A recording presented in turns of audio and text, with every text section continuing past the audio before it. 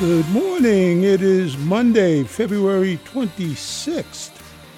Welcome to another edition of the 801. On board this morning, we'll have news, sports, weather, and time checks. I'm Kent Garrett. You're listening to WIOX Community Radio, 91.3 FM, and MTC Cable Channel 20 in the Catskills, and we are streaming to the world on WIOXradio.org on your computer or smartphone. Plus, you can hear us at 107.5 FM on the SUNY Delhi campus.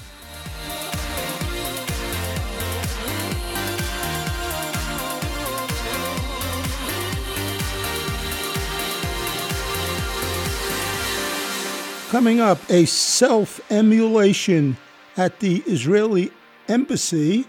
Find out about the anti-Semitism trick. And tomorrow's Democratic primary showdown in Michigan. Plus, Caitlin Johnstone has an essay titled, "You Can't Be a Lesser Evil When You're Sponsoring a Genocide." Those stories and more coming up.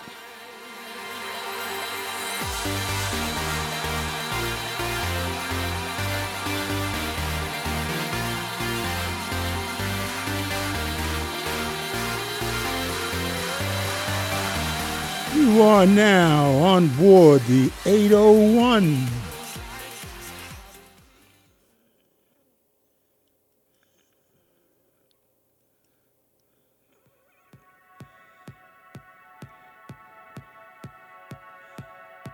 Taking a look at weather for the central Catskills region of New York, according to the National Weather Service now. Today, mostly sunny with a high near 48 degrees, and the winds will be coming out of the southwest at about 7 to 11 miles per hour. Chance of precipitation today is 20%. And tonight, partly cloudy with a low around 31 degrees. And tomorrow, there'll be a chance of showers, mainly after 5 p.m., and then partly sunny with a high near 54. And winds will be coming out of the south at about 9 to 15 miles per hour.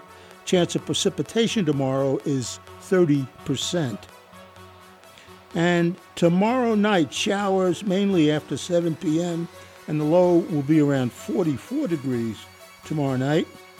The temperature right now outside of our studios here in Roxbury, New York, and we are in the Catskills. We're 150 miles north of New York City, 71 miles southwest of Albany, and right now in Roxbury, it is 35 degrees, mostly cloudy, and the high today will be 48 degrees. Sunrise was at 6:37 this morning, and sunset will be at 5:43 this evening. Humidity in Roxbury right now is 60%.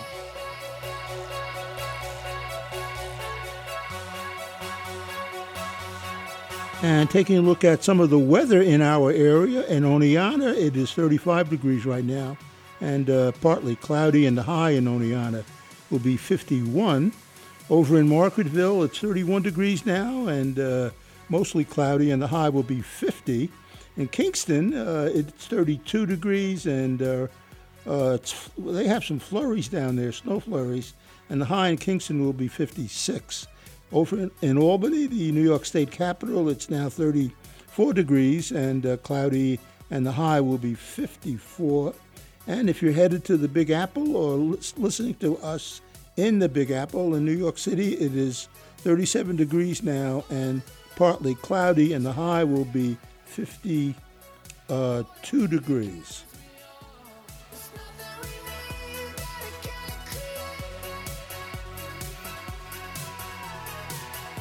Time now is 8:07, and taking a look at some of the 801 headlines. The top story is that the Gaza death toll is set to pass 30,000 sometime today. And this is happening as Israel is preparing an assault on Rafah. And a U.S. Air Force member is critically injured after he set himself on fire outside the Israeli embassy in Washington today in protest of the war in Gaza, and we'll have that story. And meanwhile, Israel has failed to comply with an order by the United Nations top court to provide urgently needed aid to desperate people in the Gaza Strip. Human Rights Watch said on said today actually, that it's been a month after a landmark ruling in The Hague ordered Israel to moderate its war, and that has not happened. And the Supreme Court will hear arguments today over whether states can bar social media companies from moderating political content on their platforms. One of three social media disputes that's before the court this term actually. And as Washington is moving closer to a shutdown, President Biden is set to meet with the Big Four House and Senate leaders to discuss government funding today, and they're talking about the stalled aid package, that aid for both Ukraine and Israel, and congressional negotiators are racing to avoid a partial funding lapse, which would happen on March 2nd. And as you know, former President Donald Trump won South Carolina the Republican primary election, defeating Nikki Haley in most state counties and securing a high number of votes in rural and suburban areas. Despite the loss, though, Haley plans to keep on fighting to continue her campaign, and has vowed to move on to Michigan, which is the next event, primary, which happens tomorrow. Time now is coming up on 8:10. You're on board the 801, and I'm Kent Garrett. You're listening to WIOX Community Radio, 91.3 FM.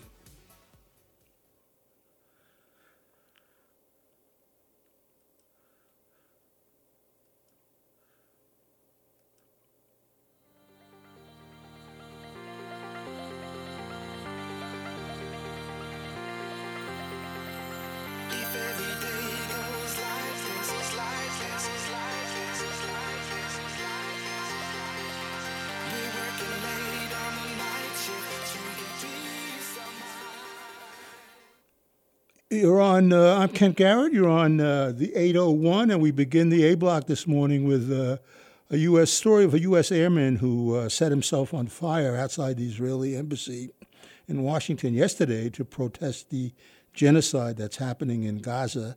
Here's a report from the Middle East Eye news channel. I am an active duty member of the United States Air Force, and I will no longer be complicit in genocide. I'm about to engage in an extreme act of protest, but compared to what people have been experiencing in Palestine at the hands of their colonizers, it's not extreme at all. This is what our ruling class has decided will be normal.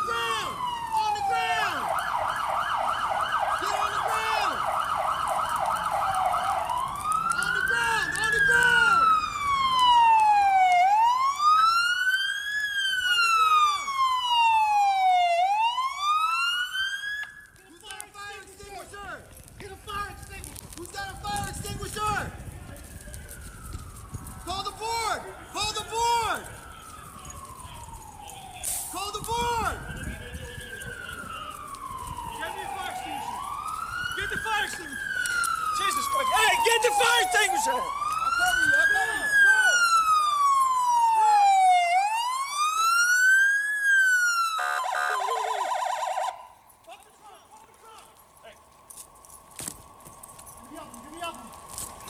I need fire extinguisher! They have it right here. It's coming. He said he has it. Another one. Hey, I don't need guns. I need fire extinguishers. Put him out, sorry. Go. Come on. Keep on. Hey, I'm going on the board. What is this? Time now is 8:13. That happened Saturday afternoon, and the soldier is in critical condition at a Washington hospital right now.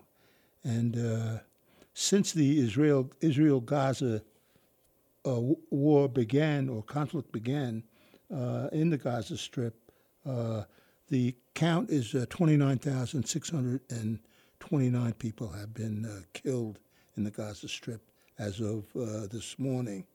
And here's more from Caitlin Johnstone about the airman who set himself on fire over the weekend. Her piece is titled The Most American Thing That Has Ever Happened. Take a listen. The most American thing that has ever happened. A man set himself on fire outside the Israeli embassy in Washington today. He said he did it in protest of the genocide in Gaza. Independent journalist Talia Jane reports that she was able to obtain footage of the incident, which the unnamed man apparently recorded himself. Jane reports that the man said he is an active duty member of the U.S. Air Force, and that he will no longer be complicit in genocide. After igniting, he repeatedly yelled, "Free Palestine." According to Jane, a police officer showed up pointing a gun at the man's burning body. I guess that's just what American cops do when they aren't sure what to do. Someone who was actually trying to save the man reportedly yelled, "I don't need guns, I need fire extinguishers." This just might be the most American thing I have ever heard of.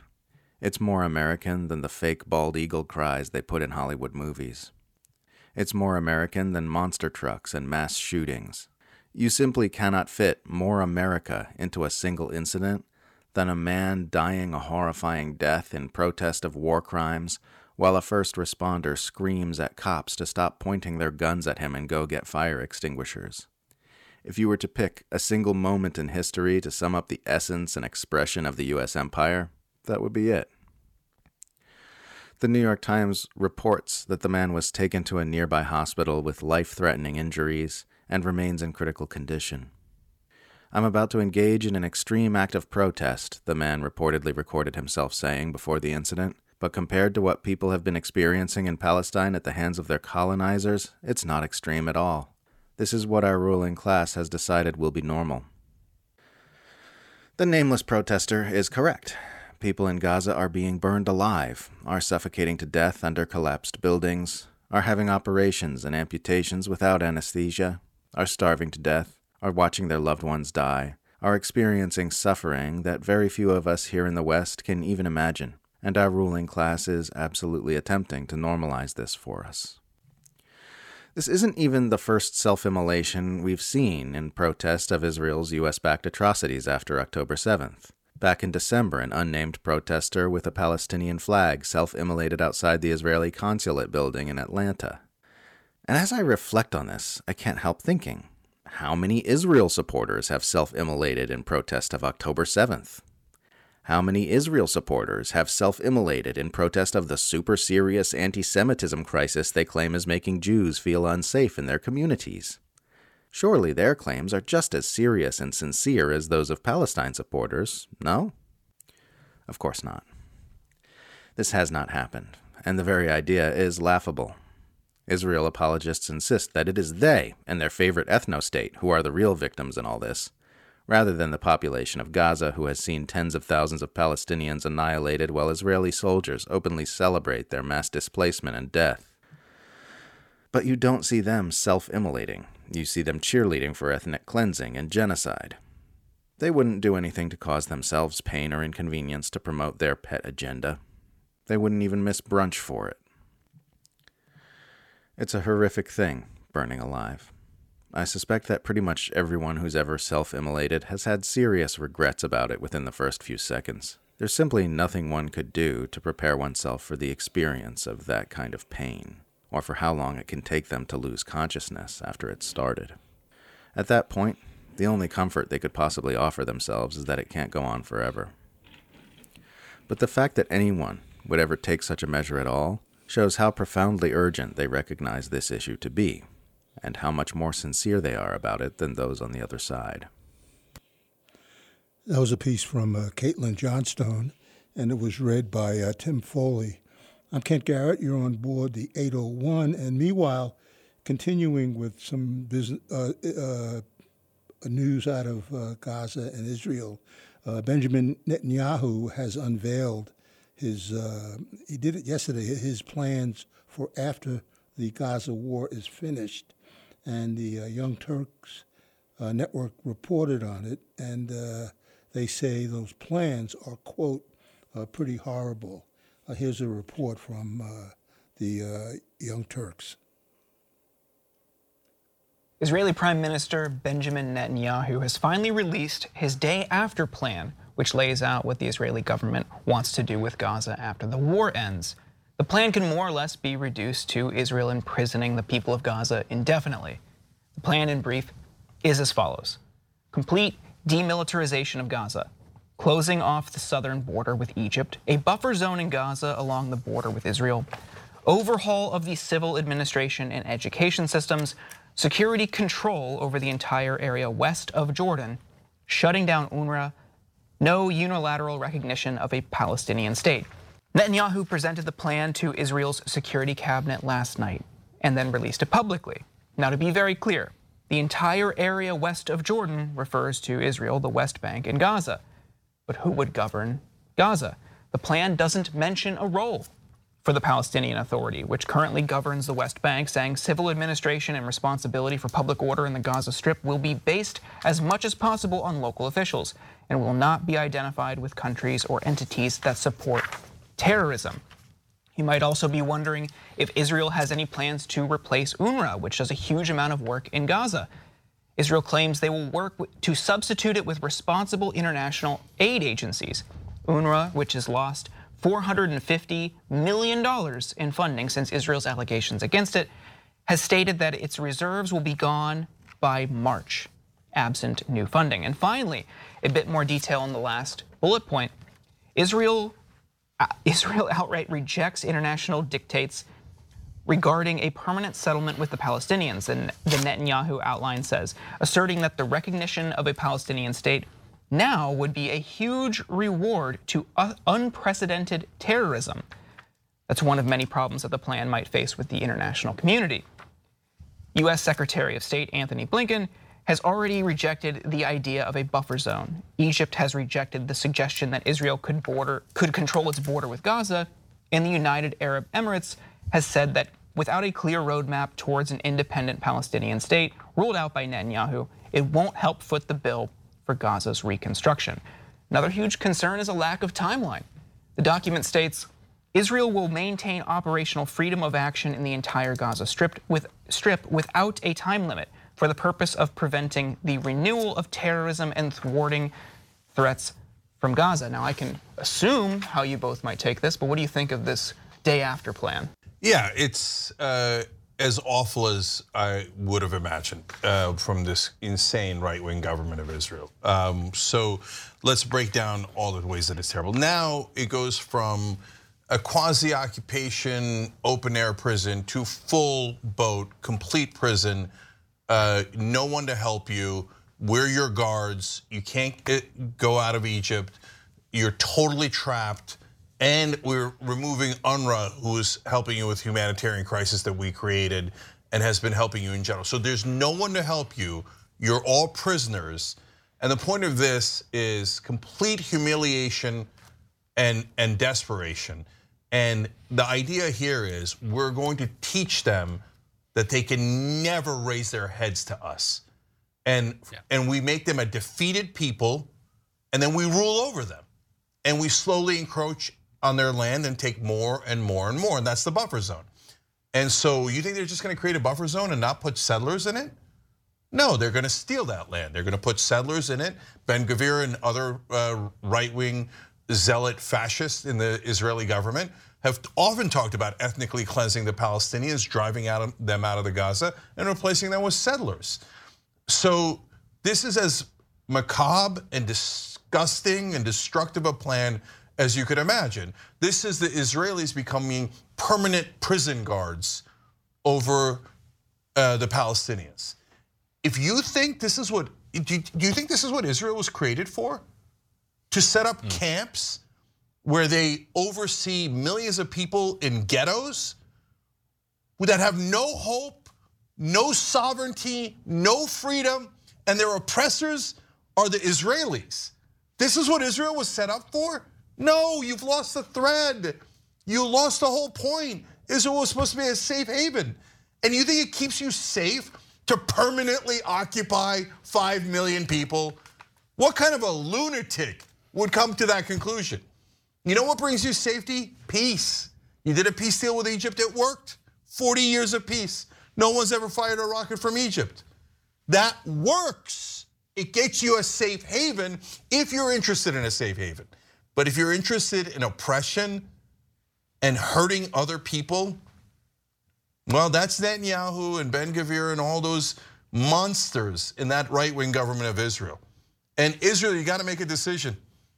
I mean, they say, oh, we'll have an election after the war is over, and Netanyahu says the war is never gonna be over, and we're never gonna give the Palestinians a state. We're the bad guys. When you say, I'm not ever going to give another set of people their freedom, you're declaring, I'm the bad guy. I am the oppressor. Guys, it's not a question. I don't care what your feelings are about it. It's just a fact. You can't say, if I said, hey, you know what, I'm gonna rule over 5 million Chinese people and they're gonna be my goddamn servants and they'll live in an open air prison. I'll control everything that they do. They'll have no freedom and they won't be able to decide a goddamn thing, and I'm gonna take away all humanitarian aid so that they are so desperate for my little crumbs, and that way I'll get to control them. You don't get to say, hey, I love Chinese people. I can't believe Chinese people are against me. And I'm the good guy. No, you don't get to say any of that. And I believe that Israel can be the good guys.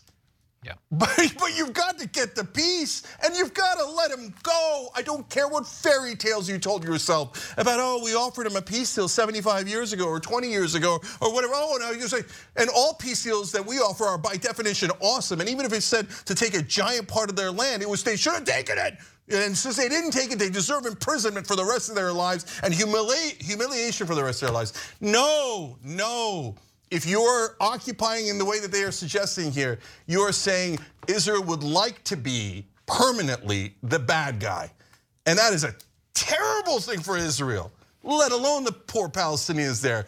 I mean, is there no end to their suffering? Is there no one in the world who cares? And so it's disgusting what's happening to the Palestinians. And if your heart doesn't break for them, you lost the thread somewhere, man. You lost the thread.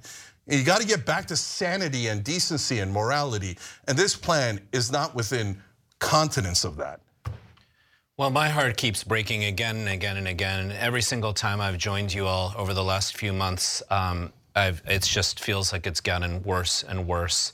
And I just want to tell you both how much I appreciate both your courage. I've been seeing you, Cenk, mix it up with some pretty heavy folks on Piers Morgan and other networks. And I appreciate your courage here. And I also want to direct all viewers here to also look at the great work of Norman Finkelstein, who is Jewish and is thoroughly researched on this issue and has been writing about it for decades, you know. And my heart also breaks, of course, first and foremost for all my Palestinian brothers and sisters, but it actually also breaks for my Israeli and Jewish brothers and sisters. What Netanyahu is doing is imperiling Jewish people all around the planet and imperiling Israelis. And I hope at some point people in Israel and Americans writ large, well, I think we all do, we primarily do support a ceasefire, will realize this. This situation is getting closer and closer to a District 9 type of situation. If you ever saw that great movie, people who are considered aliens being locked up in cages. And first, the Israeli government, just a little history on this. First, the Israeli state and the IDF said, you all go south, the southern part of Gaza, and you're safe there. And massacred people in the north. Then they started moving more and more south, and everyone was like, wait a second, you told us to go south. Then they said, go to Rafah, that's where the refugee camp is, as if 2.5 million people can live in some place with no infrastructure, no buildings, family members dead, etc. Now they're attacking Rafah. I literally have friends that are trying to get out right now across Rafah, and it's being attacked severely, so there's nowhere for these people to go. So then it's eminently clear what the vision is. The vision is flush or kill as many as possible, or flush them out, and the rest put in these sort of District 9 cage prisons.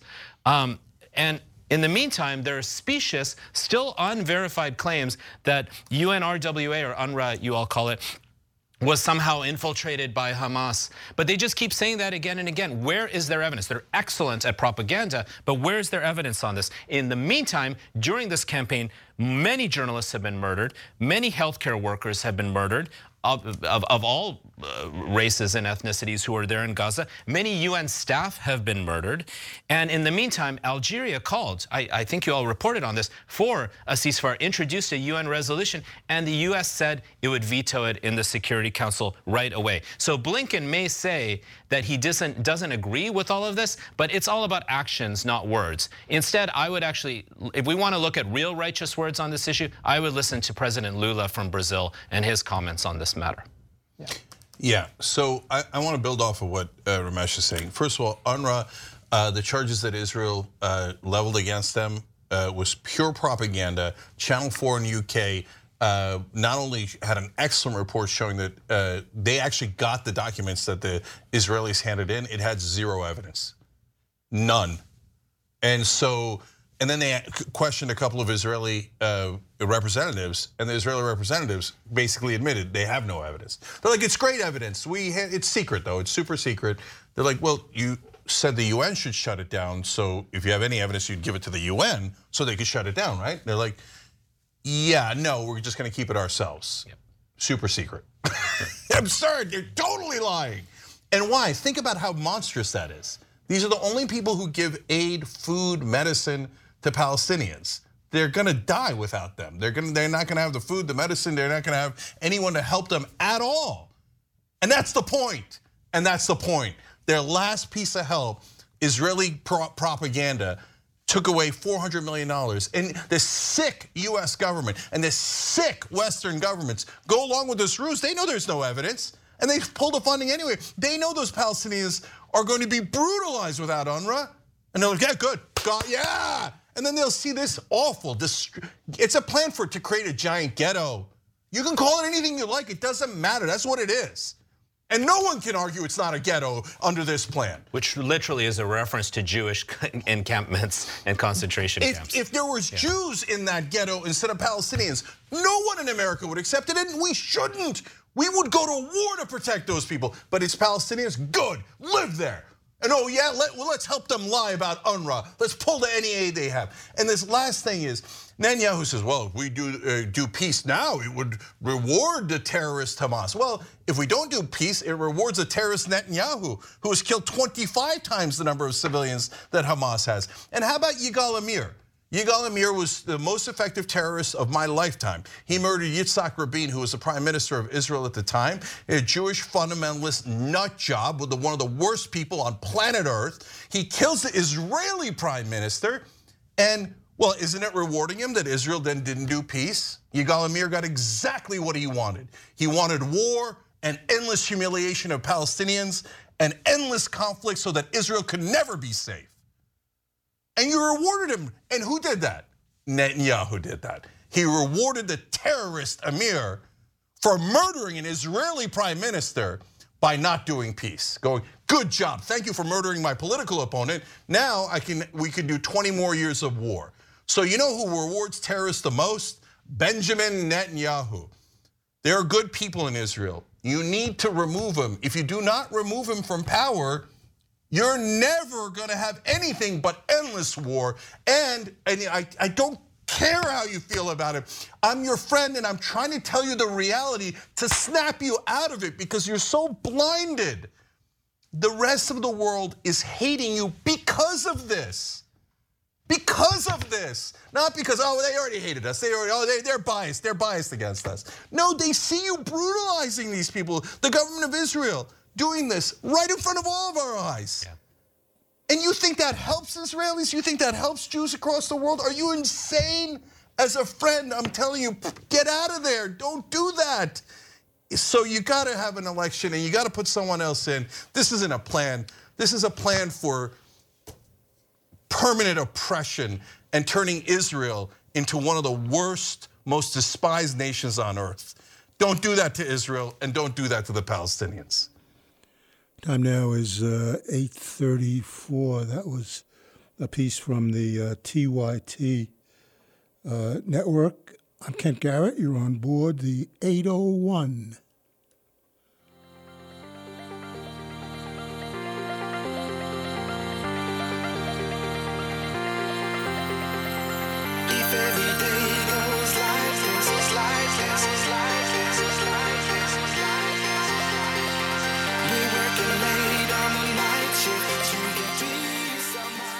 Time now is 8:34. I'm Kent Garrett, and now we go to Michigan, which tomorrow has its primary, and progressives in Michigan are pushing Democrats to vote against President Biden in the primary due to his position on the Israel-Hamas war and conflict.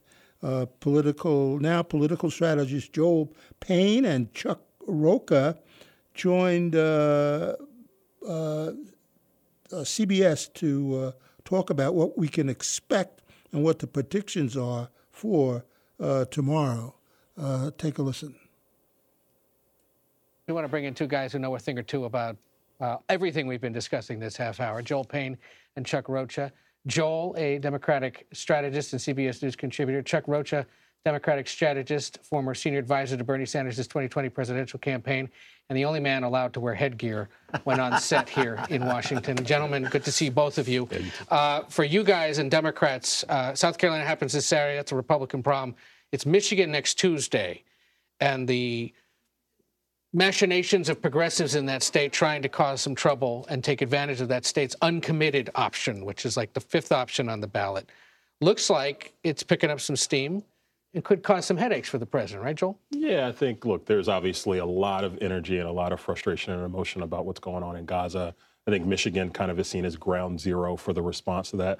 I think we shouldn't miss the fact that it's not just Michigan, by the way. There's young voters, there's voters who care about what's happening overseas all over the country. But I think Michigan will be an interesting test case for it. I wonder if the folks there are maybe betting a little bit too much on the fact that there isn't strong support for the president. You just had Congresswoman Debbie Dingell on, and she talked about the strong support in the state for the president. I think he expects to show up pretty strong in that primary. Yeah, I was going to say, is there a threshold, Chuck, at which the White House and his campaign would even start to sweat?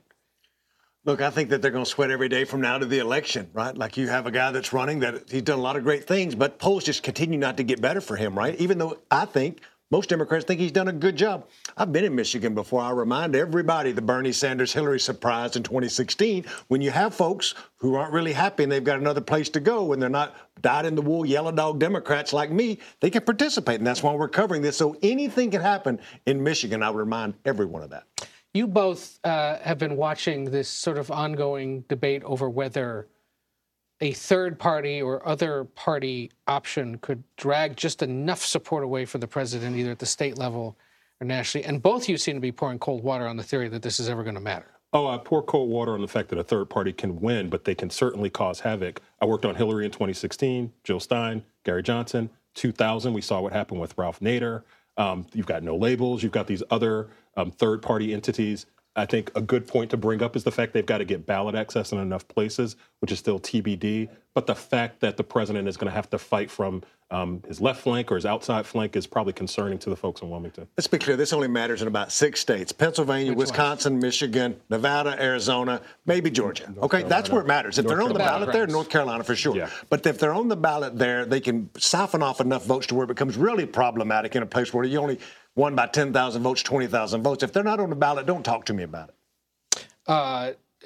Even in places, that's the thing. I mean, one of the things our polling director, Anthony Salvanto, was reminding me today, that often for Democrats at least, this early on, if it's showing up in the polling, someone saying they want to vote for RFK or Cornel West, it's less that they're interested in that and more just general dissatisfaction with the incumbent Democrat. Here's the best news for the president. The fall off that he has seen in his public opinion ratings, it's with traditional Democratic constituencies. And I think you would expect a lot of those folks to come home.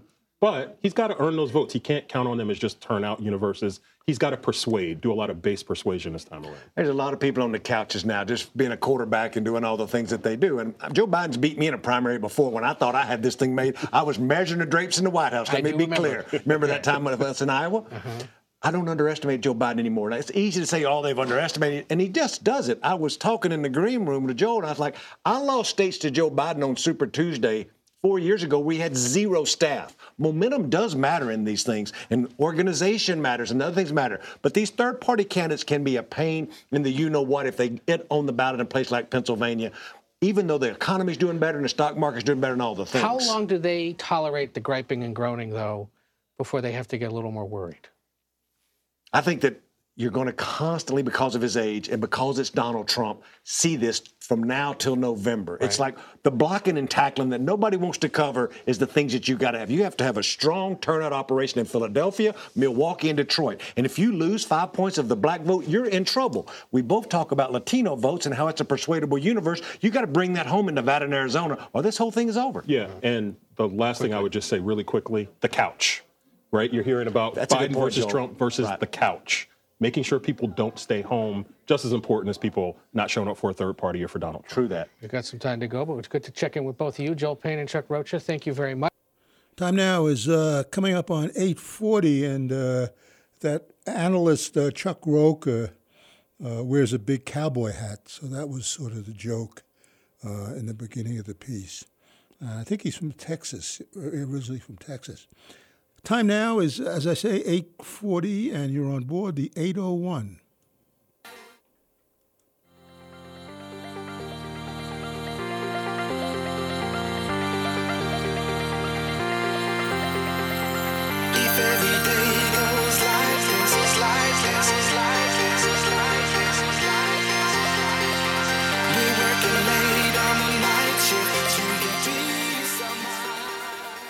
Time now is coming up on 8:41. You're on board the 801, and now we have another Israel sort of Gaza piece, and it's from Dana Takori, who is a wonderful correspondent for the Al Jazeera or the AJ Plus news channel, and she talks about criticizing Israel or calling for a ceasefire in Gaza. She says it's not really anti-Semitic, but many people say it is. Many people in Israel and many of Israeli allies say it is.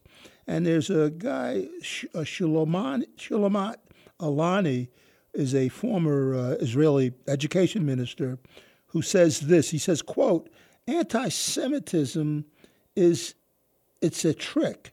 We always use it to stifle legitimate criticisms of Zionism and Israel. So that's sort of the catch-22 or the conflict. But here's a report from the AJ News channel to explain. These days, criticizing Israel gets backlash like this. When the ICC investigates Israel for fake war crimes, this is pure anti-Semitism. From the river to the sea is anti-Semitic. Those calling for a ceasefire are legitimizing anti-Semitism. But here's the thing. Investigating Israel for war crimes or demanding a ceasefire in Gaza is not anti-Semitic, which is hatred of Jews.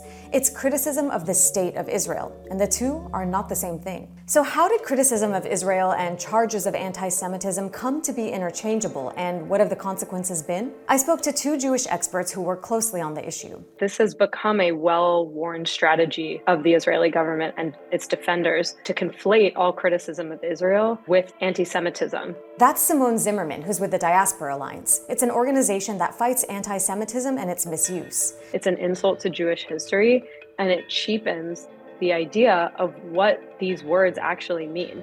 And this is Laura Friedman, the president of the Foundation for Middle East Peace and a leading expert on Israel and Palestine. So if you can't win the arguments over Israeli policy, you're going to have to just shut down the criticism of Israel. There's something so twisted about where we are today. So how did we get here? Well, if you listen to the pro-Israel establishment and its supporters, you hear the conflation of two very distinct terms. Anti-Zionism is anti-Semitism.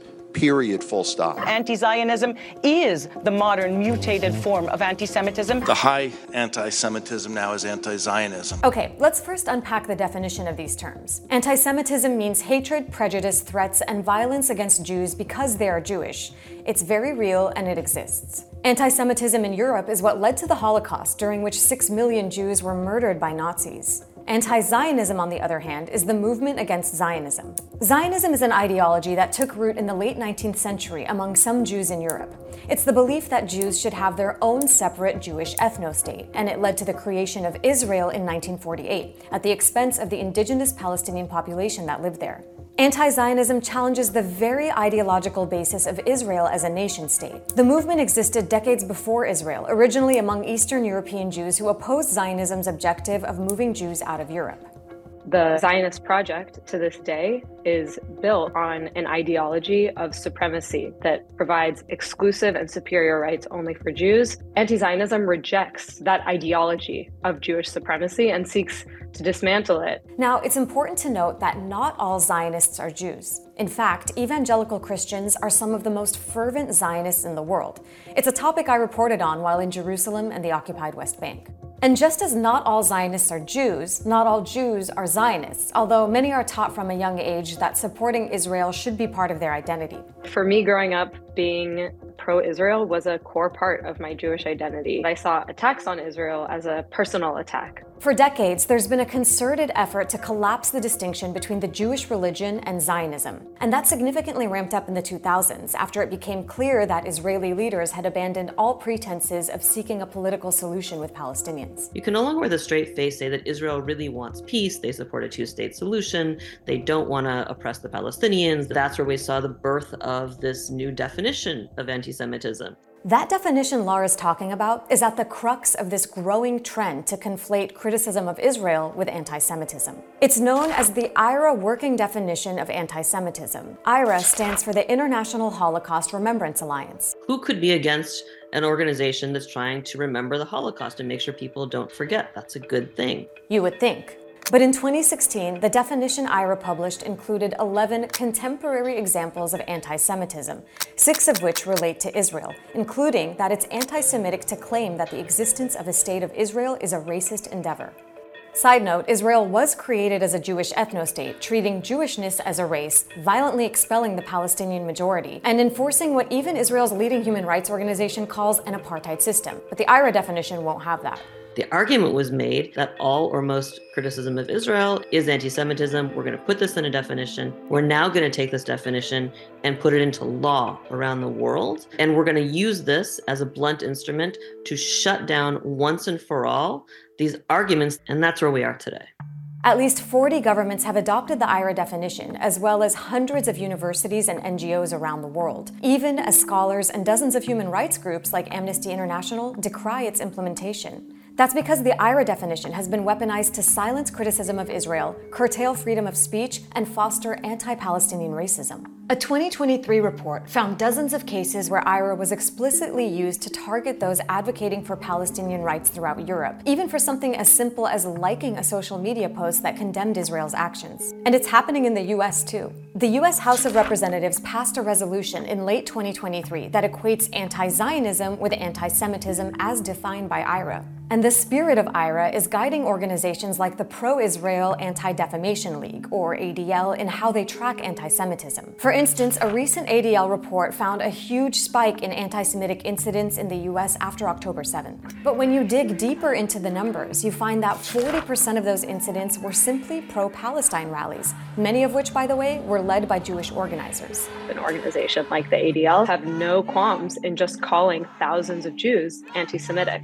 The whole thing would be laughable if it weren't so insulting.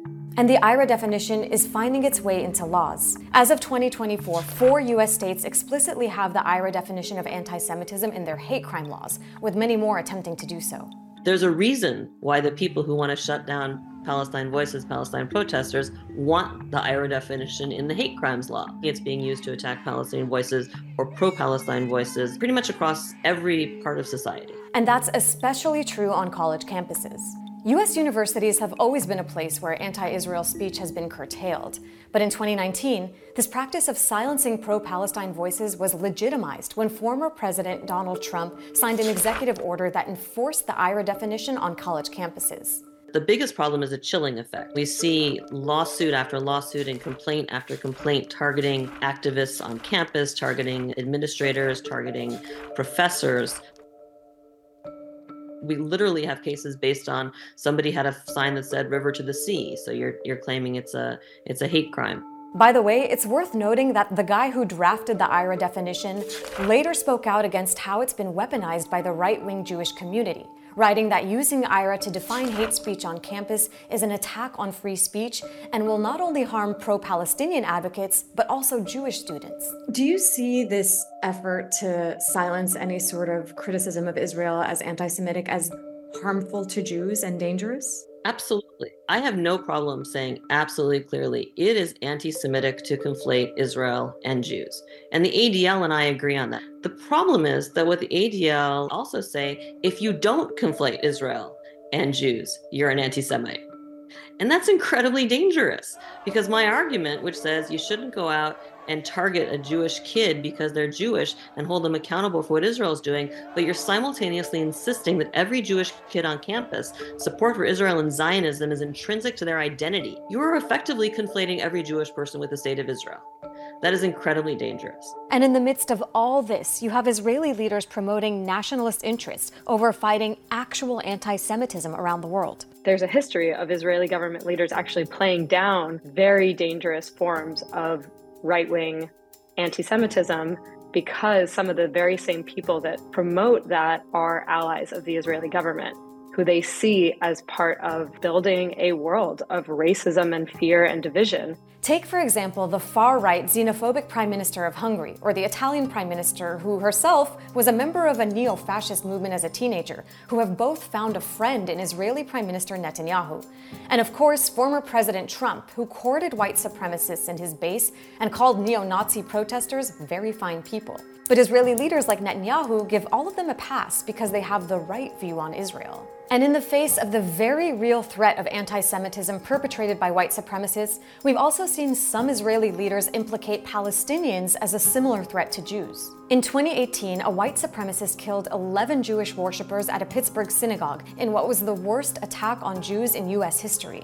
But listen to how this Israeli leader, speaking to that congregation a few days later, seemingly equated the white supremacist perpetrator with Palestinians, who had nothing to do with the attack.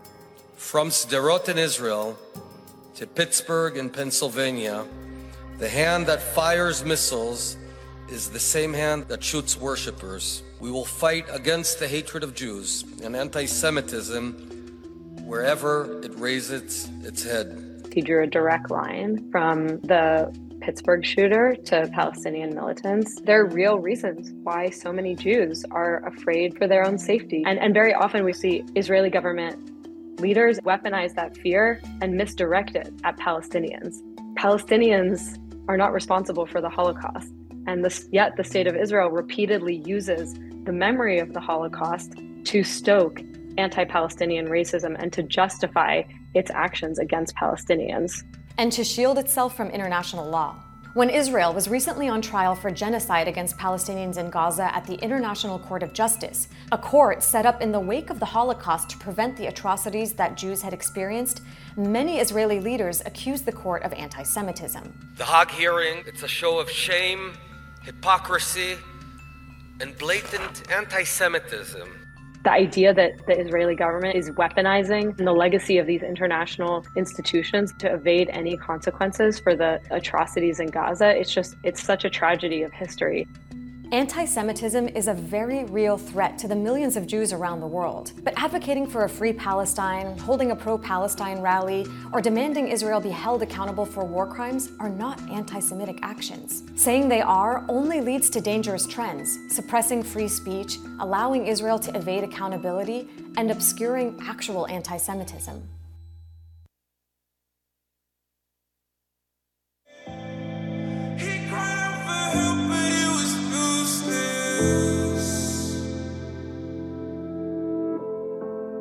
I go to sleep every night feeling traumatized. They say occupation trying to hide that it's a genocide. I just wish a kid could grow up to see his mama. I wish that I could do something about bombs dropped on Gaza. Hurts so bad to know. Where do my tax dollars go?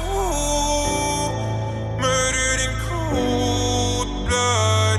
Poor young soul, all he knew was love. The whole world goes blind, turn to silence, while I'm saying free Palestine from the tyrants. I don't even know if I could handle this pain. Every day's a murder, kids get put in the grave. Shot for his race, the place he was raised, when peace was the only thing that he ever craved. So how you justify what you do? It hurts so bad to see all the lives we're losing. It feels like the world goes blind. Free Palestine, free Palestine. Pray to God that the world gon' finally see what goes on overseas and behind the scenes. A little boy got his neck on the concrete, like George Floyd and a kid when he trying to breathe. He threw a rock, but they got a tank. Dead on the floor, he been praying for change. You murder children, no, we not the same. You got my people, they dying in chains. Ain't nobody evil like the IDF. No kidding, it's lost again, I might be next. He got shot, in peace may he rest. I seen it in the videos and photographs. You shoot a kid and you laugh about it. Hurt so bad nobody ever asked about it. Too many bodies to count, simple mathematics. Families gone and it's so traumatic. Leave his home alone. He was there his whole life, now everything is gone. He don't got no shoulder to cry on, not even moms. They done made him homeless, now he got no one. Family deceased by explosions. Mentally he's scarred and all he sees are those moments. All he can do is pray. Pray he gon' live another day. I don't even know if I could handle this pain. Every day's a murder, kids get put in the grave. Shot for his race, the place he was raised, when peace was the only thing that he ever craved. So how you justify what you do? It hurts so bad to see all the lives we're losing. It feels like the world goes blind. Free Palestine, free Palestine.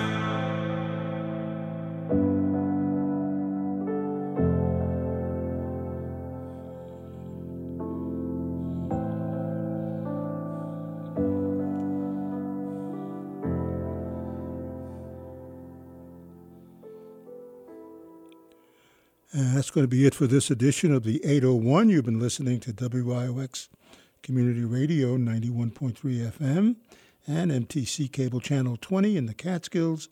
And we stream on WIOXradio.org. And I'm Kent Garrett. I'll talk to you in the morning. And don't forget, the 801 does not leave the station. It is on the station. And up next, Through the Looking Glass. Talk to you in the morning.